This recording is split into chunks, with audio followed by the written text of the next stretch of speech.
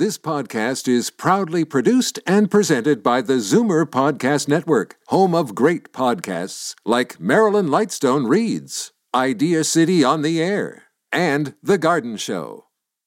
You're listening to an exclusive podcast of The Garden Show with Charlie Dobbin, heard every Saturday morning at 9 on Zoomer Radio, the new AM 740. You're listening to an exclusive podcast of The Garden Show with Charlie Dobbin, heard every Saturday morning at 9 on Zoomer Radio, the new AM 740.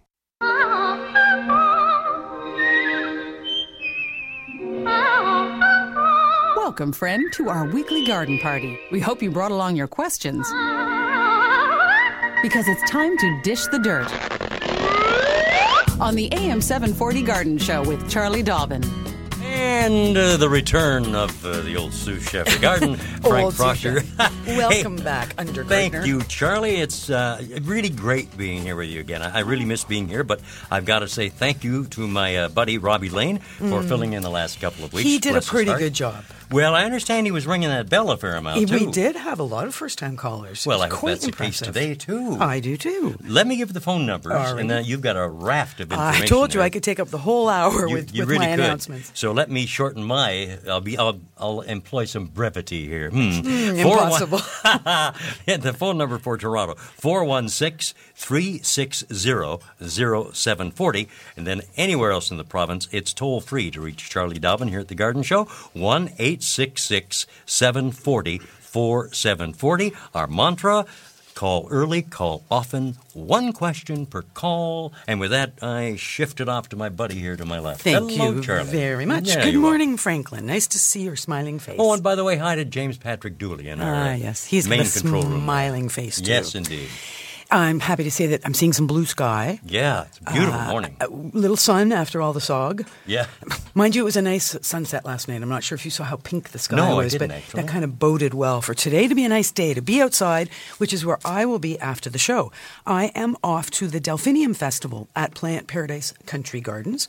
It's an all-weekend event. Oh. You remember Lorraine Roberts. We had her on the show. She and her husband run Plant Paradise Country Gardens, and this special weekend, it's all free in terms of coming onto the site, touring the gardens, shopping retail. There's food, there's artisans, and there's some special seminars.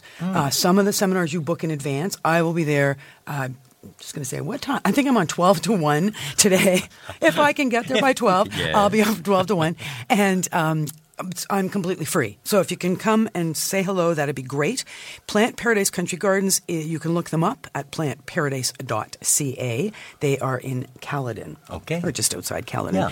Also on this weekend. That is this weekend, isn't it? Yes, it is. Oh, here she goes again. You know what? I don't think it is this weekend. I think it's next weekend. The Backyard Glam Tour. Oh, no, it is this weekend. It's yesterday, today, and tomorrow. Ladies and gentlemen, the well-prepared Charlie Oh, would Dobbin. you shush? Okay. Okay. 15 stunning backyards in the gorgeous triangle.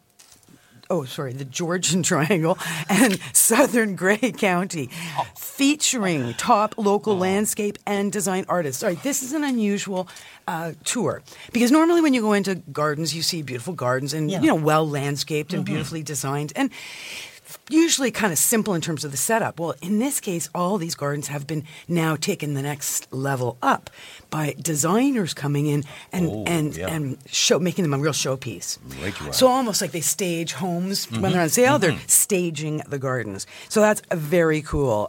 Certainly worth getting to if you can. More information, www.backyardglamtour.com. All right, good. That's two things. No, that's only two things.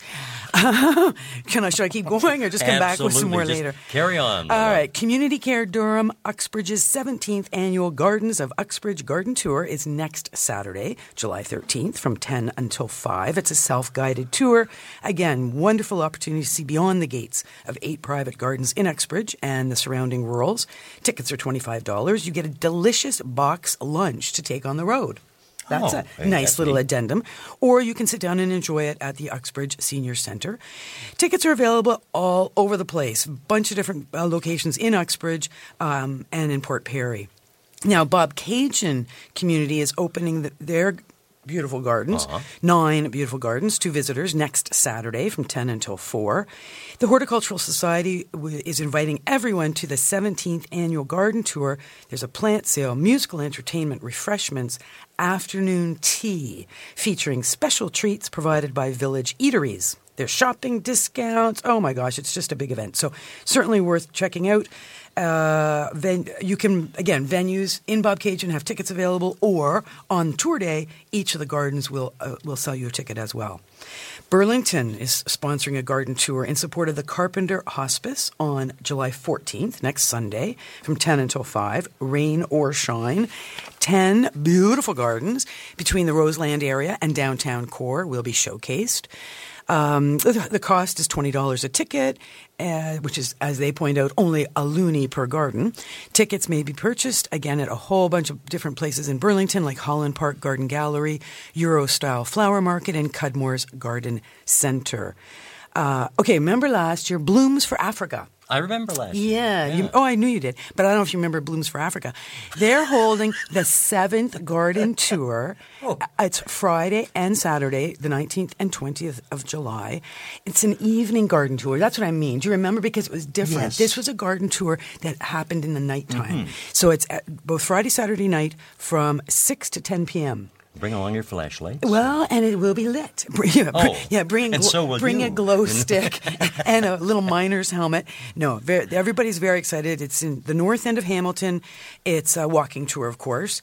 It is a neighborhood filled with history and diversity. Now, there's also art and music along the way. More information, www.bloomsforafrica.org. All right, I got to say this one. You know how we talk about 9 gardens, 10 gardens being open for a day? Yep. All right. Now, I've never mentioned this before, but Buffalo has a huge garden tour every year. It's always the last weekend in July. So July 27th and 28th, if you can get to Buffalo, 366 gardens for you to visit in 2 days. And that'll take me all year. I know. It's amazing. It's the 19th annual garden walk. It's always a wonderful, huge, big event. Huge source of pride for Buffalo as well. It's the largest garden tour in the United States. Volunteer organizers work year-round to bring the event. So more information, www.gardenwalkbuffalo.com. Well, the one thing I've garnered from all of that is that a loonie per garden would include you. So, thanks for that. Well, you're welcome. I thought I'd just get back in form here. The lines are open here, of course. Folks are already waiting to talk to Charlie. So let's scoot along through the magic fingers of James in production there. Yes, we're doing it to a little break. Yeah, are we? Yes. Oh, okay. Yes, that's what our normal thing is. Shtick is, right? The normal well, I thought shtick you is. might have forgotten. You've been gone for so long. Take it away, James. Daffodils and daisies, bluebells and begonias, forsythia and foxgloves, marigolds, magnolia, lavender and lupins, dahlias, delphiniums, stalks, phlox, hollyhocks, tulips and sweet williams. You've picked the right place for everything floral. This is The Garden Show with Charlie Dobbin, exclusively on Zoomer Radio, AM 740. Hey, the guy that sings that little jingle there, I picture him with a kind of a pith helmet and a butterfly net over in England somewhere. Yep. Anyway, let's get to the phone lines, Charlie. Joan in Brampton, ready to talk to you right now. Good morning, Joan. Good morning. Morning. My question's about my oleander. It has little tiny round, I presume it's insects in clusters at the base of the flower stems, and then later the leaves are red specks on them. Okay, and what color are those little round insects? They're yellow. I knew it. There's something about oleander that attracts yellow aphids. Okay. That's what those are. They're aphids. That's really the only pest they ever get. Because oleander are a very tough tropical plant. The leaves are like leather. Most insects just don't even go near oleander. But now with all that lush, tender tip growth, the aphids are taking advantage of all the juice and sucking it out. But it's interesting. I mean, there are green aphids and black aphids, and there are yellow aphids, but you rarely see them on any other plant other than oleander. So your job right now is you could do a couple things. One simple thing is just get out the hose, put it on a pretty high pressure spray, and give a real, not really hard. I tried that once and it didn't work. Well, I was going to say, the reason I don't like that system is that, of course, you kind of blow off some of the aphids, but you typically blow them onto something else, right? Mm-hmm. So you really are just end up spreading aphids all over the yard. Very simple as well. If you have soap on hand, not detergent, but either own some soap or you want to buy some insecticidal soap. It's a 40-to-1 water to soap ratio. You spray thoroughly all the tips of the entire plant. Make sure the plant is not out in the sun when you're spraying it. Get into a shady location. Try not to do soap spraying at the peak heat of the day. Try and do it early in the day or late in the day, because soap, believe it or not, is effective at killing insects as long as you do a good thorough spraying, but it's also quite stressful on the plants. All right. So just you want to make sure, like I said, in the shade and not too hot of temperatures. Good thorough soapy spray. Let that soap sit there for 45 minutes or so, and then wash the soap off and put the plant back out in the sun. I tried a mild mixture of dish detergent. That didn't work. No, you see, detergent doesn't work like soap. No. Detergent has emulsifiers in it, and of course it's the emulsifiers that means that so it doesn't stick. Soap works because soap sticks to the bodies of the insects, and that's what kills them, because they breathe through holes in their bodies. Mm-hmm. It's very effective. If you can coat their little bodies in soap, they can't breathe. Our local nurseryman here suggested trying a flying insect killer. It's made for the chrysanthemum flower, derived from that. Oh, yeah, which is the pyrethrins. Yep, that works as well. Is that all right to use? Either one will work fine, but use that same process like I mentioned. Do your spraying in the shade and don't do it at the heat of the day. Okay. All right. Thank you very much. You're very welcome. Thanks, Joan, for joining us here on The Garden Show from AM 740 Zoomer Radio as we broadcast live from the Zoomerplex in the Liberty Village, beautiful part of Toronto. And we're going, how about this, friends? Carol from Scarborough, first-time caller. Hello, Carol. Hello, I'm a first-time caller. I listen to your show every single Saturday morning. Oh, that's great. I'm a real fan of this show. I have a humongous problem that nobody can help me with. I have a 20-year-old fish pond. Mm-hmm. I live in Scarborough in a very nice community, and my fish pond's 20 years old. Not even a raccoon has troubled me with it.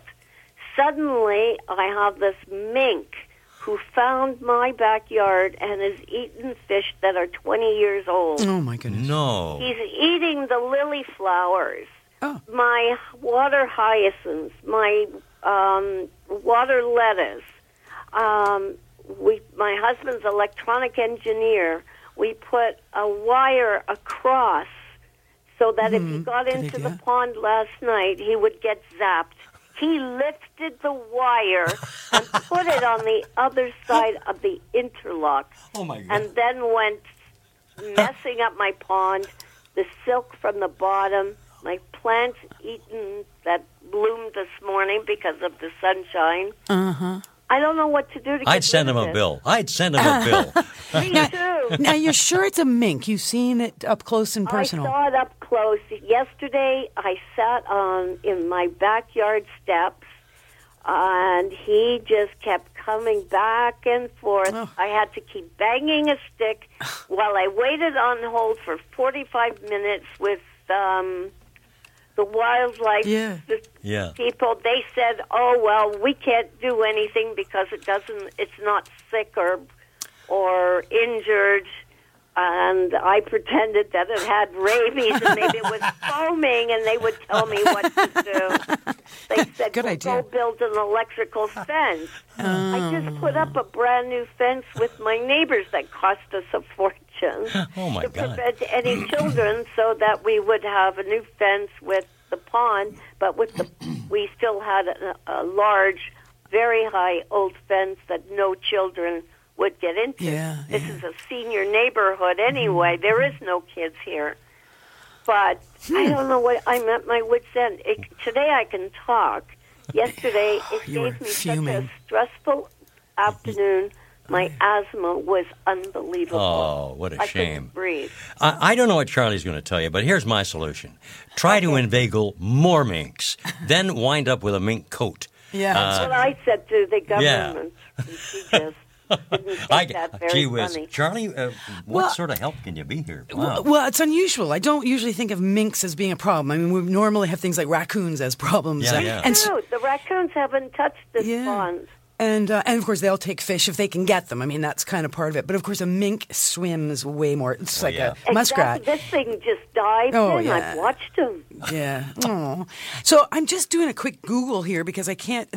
Obviously, the one thing that comes to my mind is maybe somebody who's listening is a retired trapper who just happens to have a mink trap in their garage or back 40 and would come over to your place and set a trap, because really that's the only answer, I guess. I think that's really the only answer, is to trap it. Now, what you would do with it once it's trapped, this is all kind of, I guess, mink are... Drive it away somewhere and let it go into a park area. Well, into the woods. So it does say here that now this is a lot of this information is from the UK. So obviously mink are a problem for gardeners in the UK as well.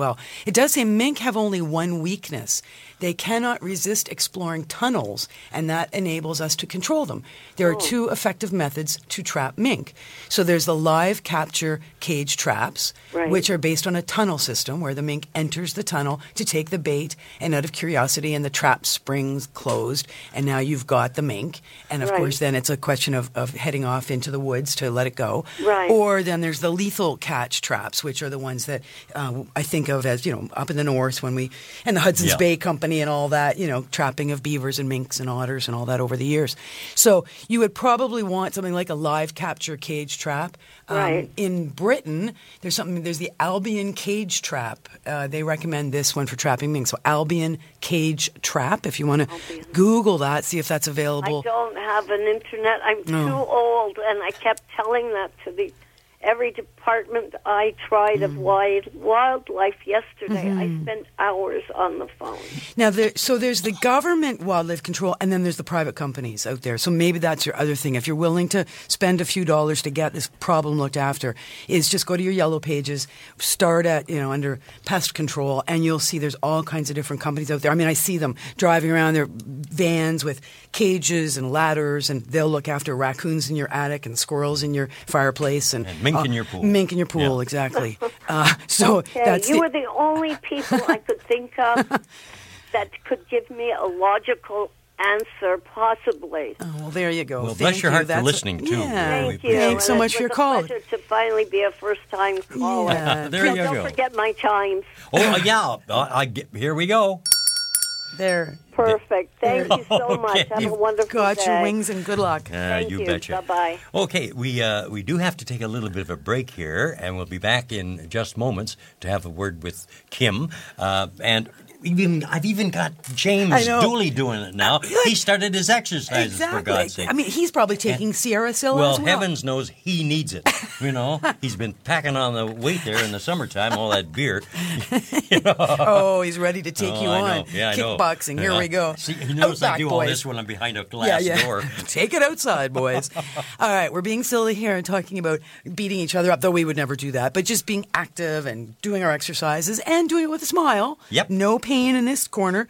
Sierra Sil keeps our joints nice and lubricated and keeps us out of pain and active. So it's just a completely natural mineral supplement. Comes from the Sierra Mountains. We don't really know how it works. We just know it does.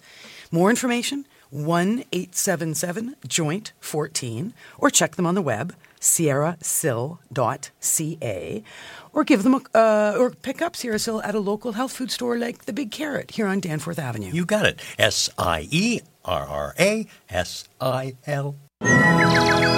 Don't change the radio station. Just because the weather changes, garden tips and advice all year round. This is The Garden Show with Charlie Dobbin, exclusively on Zoomer Radio, AM 740. Well, what say we zip along here just after I give you the phone numbers to a caller in Brampton, 416-360-0740. That's for Toronto. And then anywhere else in the province, toll free, 1-866-740-4740 to reach Charlie here on The Garden Show. Now, Kim in Brampton, all set to talk to you. Hi, Kim. Love your show. Morning. Thank you. Avid listener.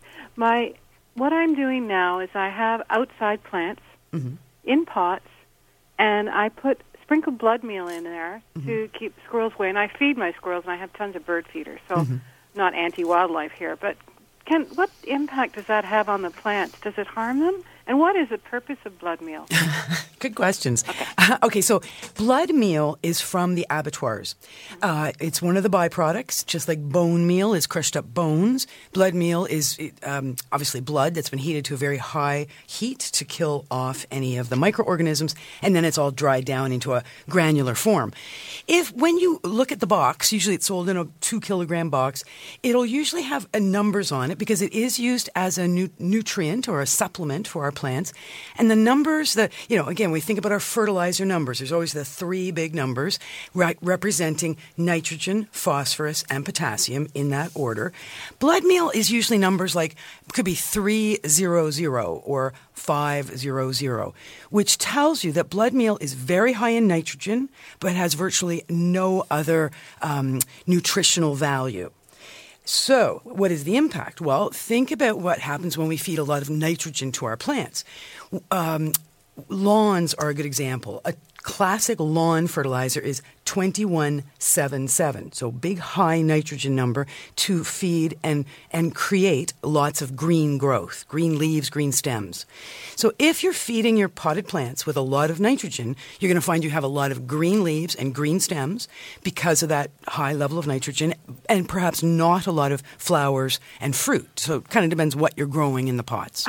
Geraniums and fuchsia and begonia. Okay, and how are the flowers well, there's a in one pot I'll have like 3 or 4 blooms on them, but I was wondering maybe it was because of all the rain and the shade. I don't know. Well, that's the other thing, is that when it rains and rains and rains, as it has been, we end up with a lot of what's called succulent growth. So the new growth is full of water. All of our plants right now are just full of water. They're very soft growth because of that. Now, nitrogen will encourage that as well. So your plants are probably growing like gangbusters, and again, lots of succulent growth, perhaps not as many flowers as you'd like to see.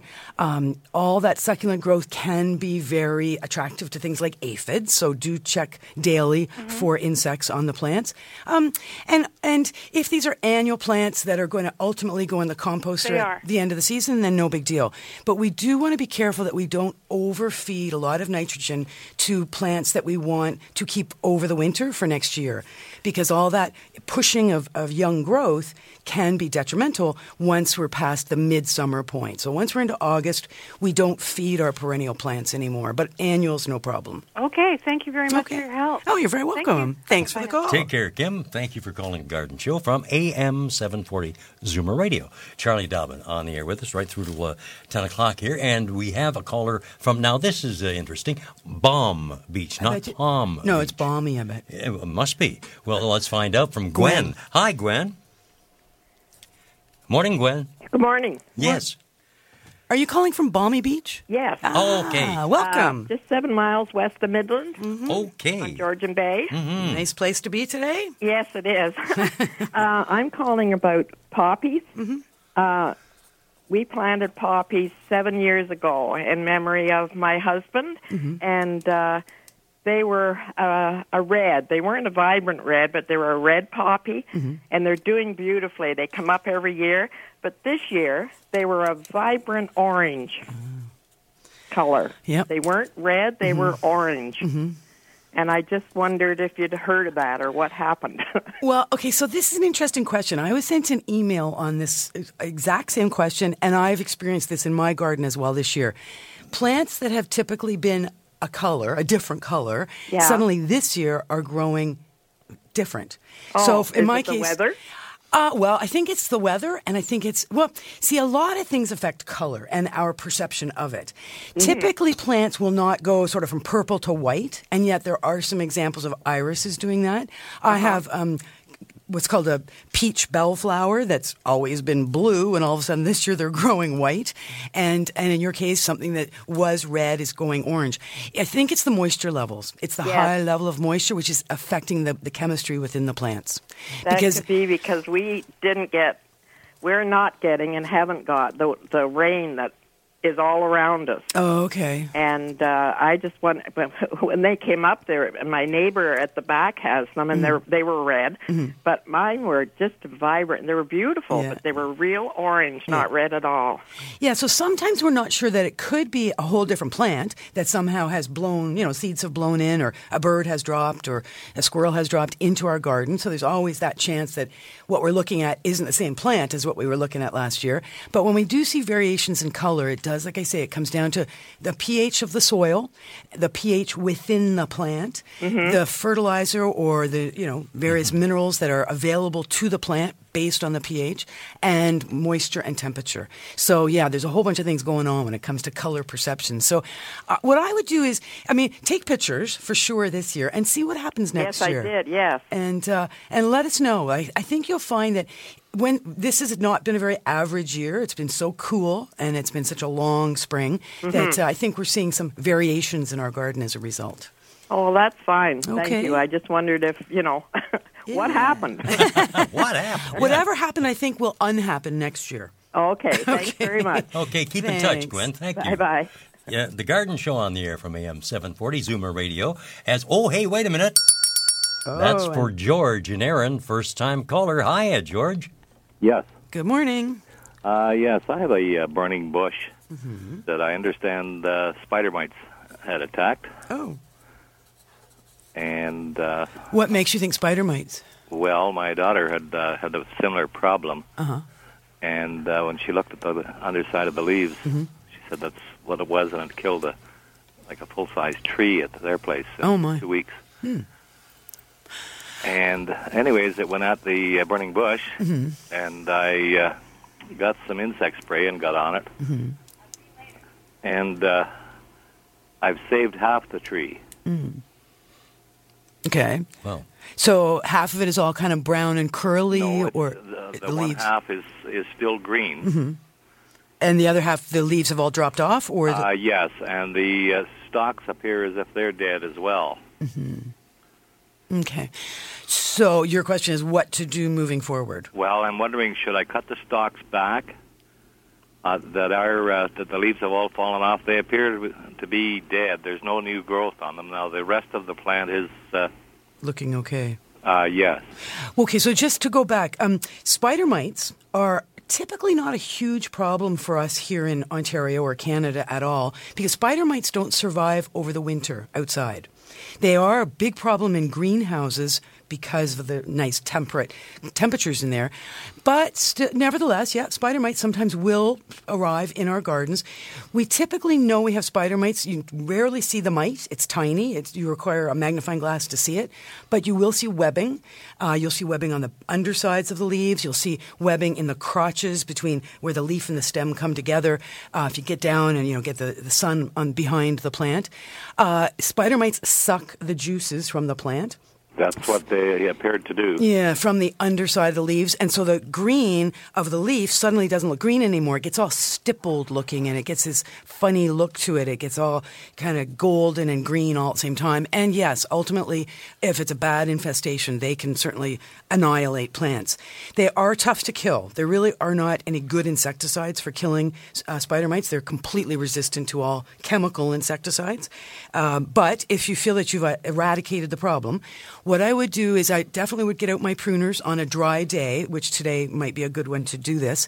And I wouldn't go right down to the very bottom of the branches, which have no leaves on them at all. I would go down, start about 4 inches down, do some trimming, and see you mean what... 4 inches up from the root, like? No, from the tips. Because what I think you may find is that the plant is alive. It's just got no, like you said, no new growth.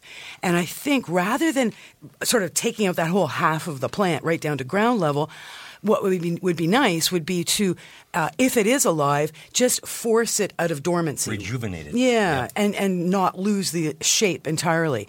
So I would start trimming, like I said, 4 or 5 inches down from the tips, and look and feel the branches as you're going. If they are dead, they're going to be crispy and dry and hard, and you're going to see that they're brown in the center. The pith will be brown. However, if it's white and clean and soft as you're cutting in, then just do a trimming on all of it that way and see what happens. I think you'll find that will force out growth, dormant growth, that is there. You're just not seeing it. It's under the bark. So cut it back about 4 inches or so until I see, you said like green in the center? White. It'll be white in the center. Yep. And if you don't see white, then cut 4 more inches off. You know what I'm saying? Like keep going down until you find live wood. Yeah. And then that way, and then stop. Like just shape the plant so that it doesn't look too wacky in terms of being super one-sided, and then and let it go. Let it grow back. If you haven't fertilized at all this year, I would fertilize now. I have fertilized it. Okay. So don't do that again. Along real well. Okay. Yeah. Well, they're great plants to have. I mean, they're so beautiful in the fall.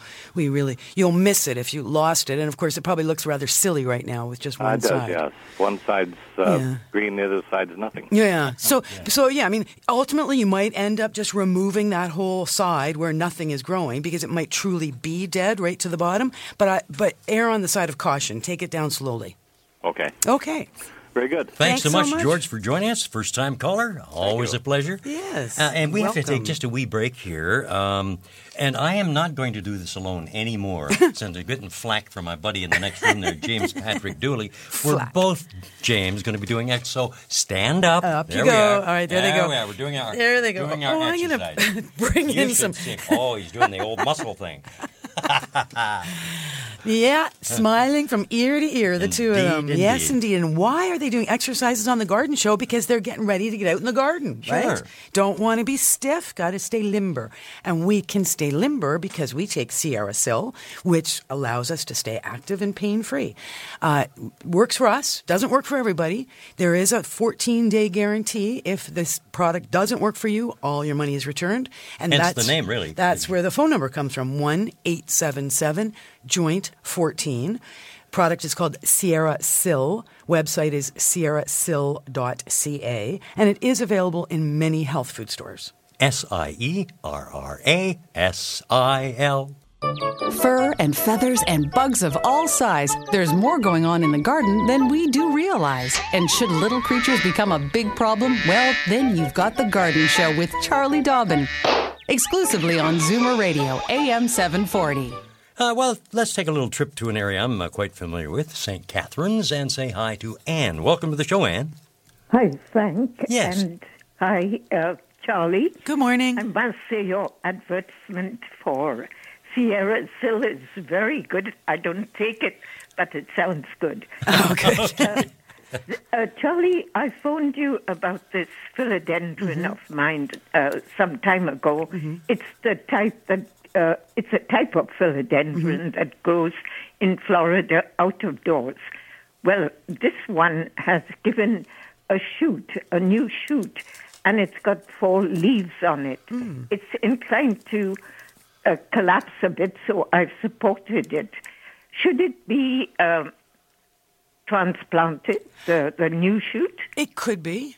And how would I go about it? Well, your philodendron's in a pod, isn't it? It is, yes. It's quite large, so I don't even fertilize it or take it out because it's pretty heavy. Yeah, I bet. So that's fine. But if you want, so you have 2 options. One is you can just allow that new shoot to grow and add to the fullness of the plant. Or number 2 would be to get a sharp knife and go with your sharp knife and you're actually going to use that knife and cut into the soil, down in the soil, and you're going to sever the baby plant from the mother plant. So you're going to have that shoot and a little bit of root attached. When you cut down through the soil and you lift the little baby out, there should be some root attached to it, and then that little plant can be put into its own pot. Small pot. Start with a small pot. But 4 inch, 6 inch. It can be left as is? Yep, it could be left as is. Okay, and it doesn't tamper with the main plant. Not at all. Nope. It's just going to, like I say, add to the fullness of the plant. I know, that's right, because it's rather bare at the bottom. Well, there you go. All right, maybe I'll just let it remain. Excellent. Thank you, Anne. All right, thank you, Charlie. Have a good day, both of you. Thank you, Anne. You too. Thanks so much. Bye. Oh, my goodness gracious me, look at this. Alan in Mississauga, first-time caller, welcome aboard. Good morning. Thank you for taking my call. Thanks. I mistakenly, I believe, planted a magnolia tree and a peach tree with mushroom compost only. And not to say that, both of them are flourishing, but I just read the directions on the front of the package, and I just assumed that, well, that's all you need. But when I turned the package over, it said, well, you should mix it with other soil. Now, should I kind of dig that compost out on the sides and put 3-in-1 soil? When did you plant them? I planted them a couple of months ago. And they're looking good. They're flourishing. They're still looking good, yes. I was going to say, the mushroom compost, they're loving that. Now, in your soil, your natural soil where you're gardening, is it fairly heavy clay soil? Yes, it is. Right. So that, you know what? No worries. What's going on? Well, I guess what's going on is that a lot of microorganisms and worms and sow bugs are moving around in your soil, and they're going to be very attracted to that mushroom compost as well. Okay. So they're going to help do a bit of a mix there for you. You properly should have done a mix when you planted. Right. But you didn't, but I wouldn't disturb them now. I would let them be, and I wouldn't be concerned about anything. The only concern I would have, and this happens if we plant into clay soil sometimes, we dig a hole that ends up having it's almost like a bowl in the ground. Yes. Smooth sides and a smooth bottom, and it's that hard clay all around. Then we plant with our lovely soil, in your case mushroom compost, into that hole. And what can happen is that when it rains and it rains and it rains, the water, of course, will percolate beautifully through the mushroom compost, and then it'll sit in that clay bowl. And that can be detrimental ultimately to the plants. So that's the one thing to be aware of when we plant into clay soil is you really want to, they call it scarify the inside edges. You really want to rough up that clay bowl and make it as uneven as you can, so it's not smooth sides. I see. So ultimately, just one last question about it. Would it be harmful now to do what I suggested at the beginning about putting 3-in-1 soil around it, or should I just wait and then see if there's any problems with the growth or whatever? Well, it could be harmful because if you start digging out some of that mushroom compost, there's going to be little feeder roots that are going to be disturbed, and it's going to be harmful. And if you don't dig out some of the mushroom compost and you just add soil, then you're raising your grade around the plants, and that's going to be harmful. Okay, fair enough. But you could always remember that we do every year want to add organic material to our gardens. Right. So moving forward, say next spring, for example, then it might be very appropriate to sprinkle mushroom compost around some of your established plants. But in the case of these guys, you're going to want to just some, like you mentioned, triple mix or topsoil. Okay. Thank you very, very much. Oh, Thank you, Ellen. Welcome. Thanks for the call. Have a wonderful weekend. Beautiful weekend it is, too. It and is. Just a note that has come flying through the magic fingers of James under our monitor here. A caller is asking for your email, Charlie. I just happen to have that handy. Do you really? Okay. All right. You are so prepared. You can follow me on Twitter if you don't want to email me. My Twitter handle is @Charlie Dobbin, one word. But my email address, get your pencils out, c.dobbin. So DOBBIN, c.dobbin @MZmedia. So that's one word, mzmedia.com. Right, or MZ Media if you happen to be listening from the States. Well, we gotta, we do have listeners. We're going to train our American listeners to speak Canadian. Yeah. Okay. Let's get to a Toronto caller here, as a matter of fact. And I'll remind you of the phone numbers as well. I got a little dig in the ribs to do that. 416-360-0740. I should give you a real dig in the ribs. You should. 1-866-740-4740. Anywhere in the province, toll free. Okay. Angela, welcome to the show. Thank you. Thank you so much. Charlie, I was wondering how to train a wisteria to grow as a tree. Oh. I bought one this summer, and it's still in its pot, but I think I can grow it as a tree. I was wondering how to do that. Okay, so this is a good question. All right, so wisteria is a vine, and it's a very, very big, vigorous vine. And when you see them for sale sometimes with a single stem and then a top, whatever kind of a big floppy top, they are pruned like weekly in order to keep them as a single standard tree type plant. More typically, the wisteria is grown as a vine onto something very strong, whether it's an arbor or a pergola or the side of the house. Wisterias get very big and very heavy, so we never put them on a thin little flimsy item. Very popular plants because when they bloom, they're like, oh my goodness, they're gorgeous. Yes, that's why I bought it, because I like the blooms on it. Is it blooming now in the pot? No, not yet, but the picture on it has violet blooms on it. The reason I bring that up is because the other thing about wisteria is that they have to be of a certain age before they will bloom. And they will be sometimes as old as 6 or 7 years old before you see any blooms. And that's why sometimes we try and buy them with blooms on them. And that way we know they're mature enough and should bloom shortly after we install them in the garden. So if you wanted to try and grow it just out in the middle of the lawn, which is I think what you're hoping to do, recognize that you're going to treat it, keep the lawn away from the base. So, cut a big hole around, at least a meter across, remove the lawn, plant into a good quality soil, stake the plant because you're going to want to train it as a single stem. You're going to have to trim. It'll be very short little single stem to start with, but nevertheless, you're going to use stakes to start it in an upright and stable way, and over the years, you're going to slowly but surely remove side shoots so that it will have just a regular, like a trunk type stem. But they, like I say, they do get very big, and it will take a lot of pruning over the years. It will, eh? Yeah. Okay. But they're lovely. So should I start trimming some of the shoots now? I would plant it first, and once it's planted and staked, and like I said, the lawn's been removed and all that, you'll have to just see if it's got multi-stems coming from below ground, then yes, you've got to pick one. You've got to right away pick one as your main stem. Usually the strongest and straightest and biggest will be the main stem. If, however, it already is, typically right now only has one stem coming out of the ground, then I would just plant it as is. Okay. Okay.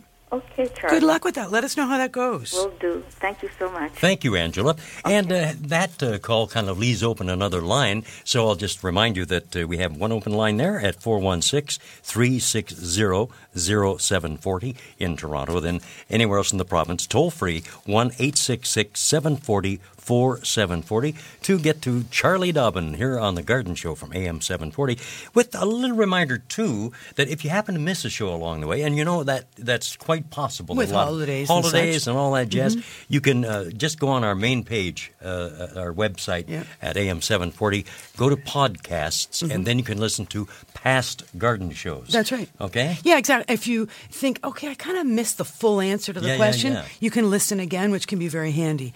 And the other thing is, this is an announcement I didn't get to at the beginning, but for anybody who's listening right now from the Ancaster area, the Royal Botanical Gardens, as a big thank you to the volunteer efforts and hardworking, literally volunteers from Ancaster, they're inviting any and all residents of Ancaster to visit the gardens next weekend, July 13th and 14th, between 10 a.m. and 8 p.m., absolutely free. Sounds like a great deal. All you have to do is you have to bring some photo ID that has your address on it. And, of course, the address, it's the postal codes. Like they know what the postal codes are in the Ancaster area. So bring some photo ID with you next weekend and bring friends. The deal is if one person is an Ancaster resident, bring your friends. They don't have to be Ancaster residents, but it's all free. 680 Plains Road West in Burlington.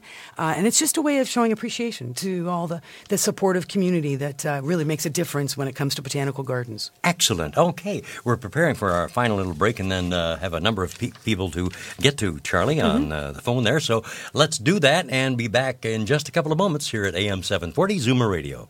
Daffodils and daisies, bluebells and begonias, forsythia and foxgloves, marigolds, magnolia, lavender and lupins, dahlias, delphiniums, stalks, phlox, hollyhocks, tulips and sweet williams. You've picked the right place for everything floral. This is The Garden Show with Charlie Dobbin, exclusively on Zoomer Radio, AM 740. And Frank Proctor here, your sous chef of the garden. That little bell going out to Margaret in Toronto, first-time caller. Hello, Margaret. Hi. Good morning. Good morning, Charlie and Frank.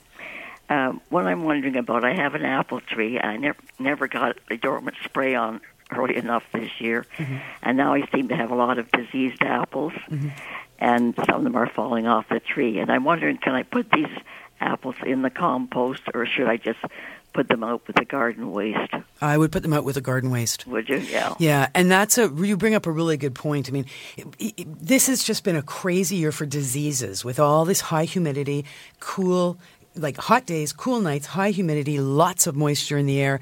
We're seeing fungal diseases everywhere. So good garden hygiene. Do not keep anything on your property that has a fungus on it of any kind. So that includes scabby-looking apples or, black spot leaves on the roses. As these things either drop or you can reach them and remove them, bag them, and send them out with the yard waste. Yeah. Okay. Okay. Your composters just aren't hot enough to annihilate those spores. Mm-hmm. And I usually try to get the dormouse on, but the weather got just unsuitable so quickly that I never had a chance to do it, It was a hard spring for that. Between all the rain and the cool temperatures, it wasn't optimal at any time for spraying. And then, the blossoms started to come out and I couldn't do it then. No, that's right. No, okay. Well, thanks very much, Charlie. Thanks, Margaret. I enjoy your program. Listen to it every week when I can. Thank you. Okay, thank you. Have a great weekend. And boy, I don't know, we're doing a lot of harvesting of new listeners here because Maureen in Orillia, first-time caller. Hello, Maureen. Good morning. Hello. Welcome to the show. I'm not a new listener, but I'm a new caller. A new caller. Well, that's great.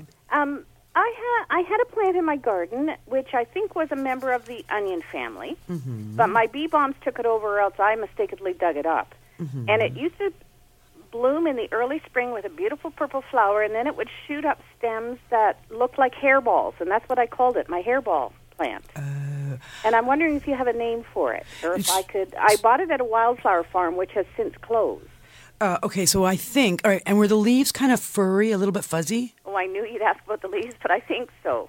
Purple flowers, and then when you say shoot up, actually, if the plant you and I are both talking about is the right one, it's actually those purple flowers go to seed, and it's those seed heads that look like hairballs or fur balls. Okay. All right, so the common name of that is pasque flower, Pasque. Yes. And if my brain wasn't frozen right now, I could tell you the Latin name. I will look it up quickly and tell you before we go off the air. Okay. But pasque flower is the common name of that. Okay, perfect. All right. And is it a bulb, or I just got it in a pot and planted it? It is. What would be considered? I believe it's native. It is something that would be considered a wildflower. It's an early spring flowering plant, and it's lovely. It's very, very pretty. And I had one years ago in my garden, and I don't really know what happened to it either. It might just be a short-lived plant. Possibly. It likes a really sunny spot. It also likes a well-drained soil. It was in a very sunny spot, and the rest of the garden flourishes, so I guess it's all right for drainage. But I have a lot of bee bombs, too, and I wondered if they had... And they could have outgrown it, too. Yes. Yeah, exactly. And you see, there it is, pulsatilla. You got a pen? Pulsatilla. Okay. Pulsatilla. Thank you. Okay. See, I'm just showing Frank some pictures of it here. How pretty Very is that, pretty indeed. Mm-hmm. All right, I'll look it up on screen as well. There you go. Thanks for joining us, Maureen. All right, thank you. Yeah, wonderful place, too, to be on a day like this, Orillia, Let's I'll all tell go you. to Orillia. Have we time for another call? Sailing. Yes, we do. If we go fast. Okay, let's go. Tony, St. Catharines, welcome to the show. Hello, good morning. Morning. I've spoken to you before, Charlie, but this is a question. I've got tomato plants that are reaching for the sky. I do prune the leaves, but I certainly don't touch anything that has fruit on it. Right. Now, what do you recommend? Should I take the top off them eventually, or what? Okay, so assuming you're growing indeterminate tomatoes, which are the ones that just keep growing and growing and growing until... I'm growing clusters. a beef steak, and a sweet 100. Yep. What else? Okay. I've got some that I got from a neighbor, and I don't know what they are. All right, so those are all varieties that fit into the category called indeterminate. So what that means is that the tip of the growing tip, the terminal tip of the tomato, will grow forever and ever and ever until it dies, usually in the frost. So you have two options. If you take the top off, you're going to get a whole bunch of side shoots. So it's going to be a very wide plant. Or you let it reach for the sky, as it is going right now, and you don't allow the side shoots. You grow it as a single stem. I have 8-foot stakes on my tomatoes right now because that's the kind of height they're getting to this year with all this moisture. Is the growth going to affect the quality on the quantity of the fruit? No, it shouldn't. What will affect the quality and quantity will be the value of your soil and also the whether we get some heat or not. All right? Yes. I've got to let you go there, Tony. It's time for us to head out. I'm getting poked in the ribs now. There you go. Sharp little elbow. Thanks for your call. Good luck with that. And we'll talk more about tomatoes, I'm sure, because it's a number one crop. Well, it's been an interesting show, I'll tell you. Well, thanks for coming back for it. I appreciate the invitation. I assume there was an invitation. Anyway, I barged through the doors anyway. James, chef. Thank you for all your help today. Yes, James. Nice to see you exercising for a change. And thanks for all your help. And thanks to all our great callers. Absolutely. Keep coming with those questions. You bet. We'll see you all again. The guys from Dave's Corner Garage, they're getting rolling along here shortly. They are. Lots of good stuff coming on the air all through the day. And you're here as well. So of course. I'll see you next week. Alrighty. Bye. This has been an exclusive podcast of The Garden Show with Charlie Dobbin. Heard every Saturday morning at 9 on Zoomer Radio, the new AM 740.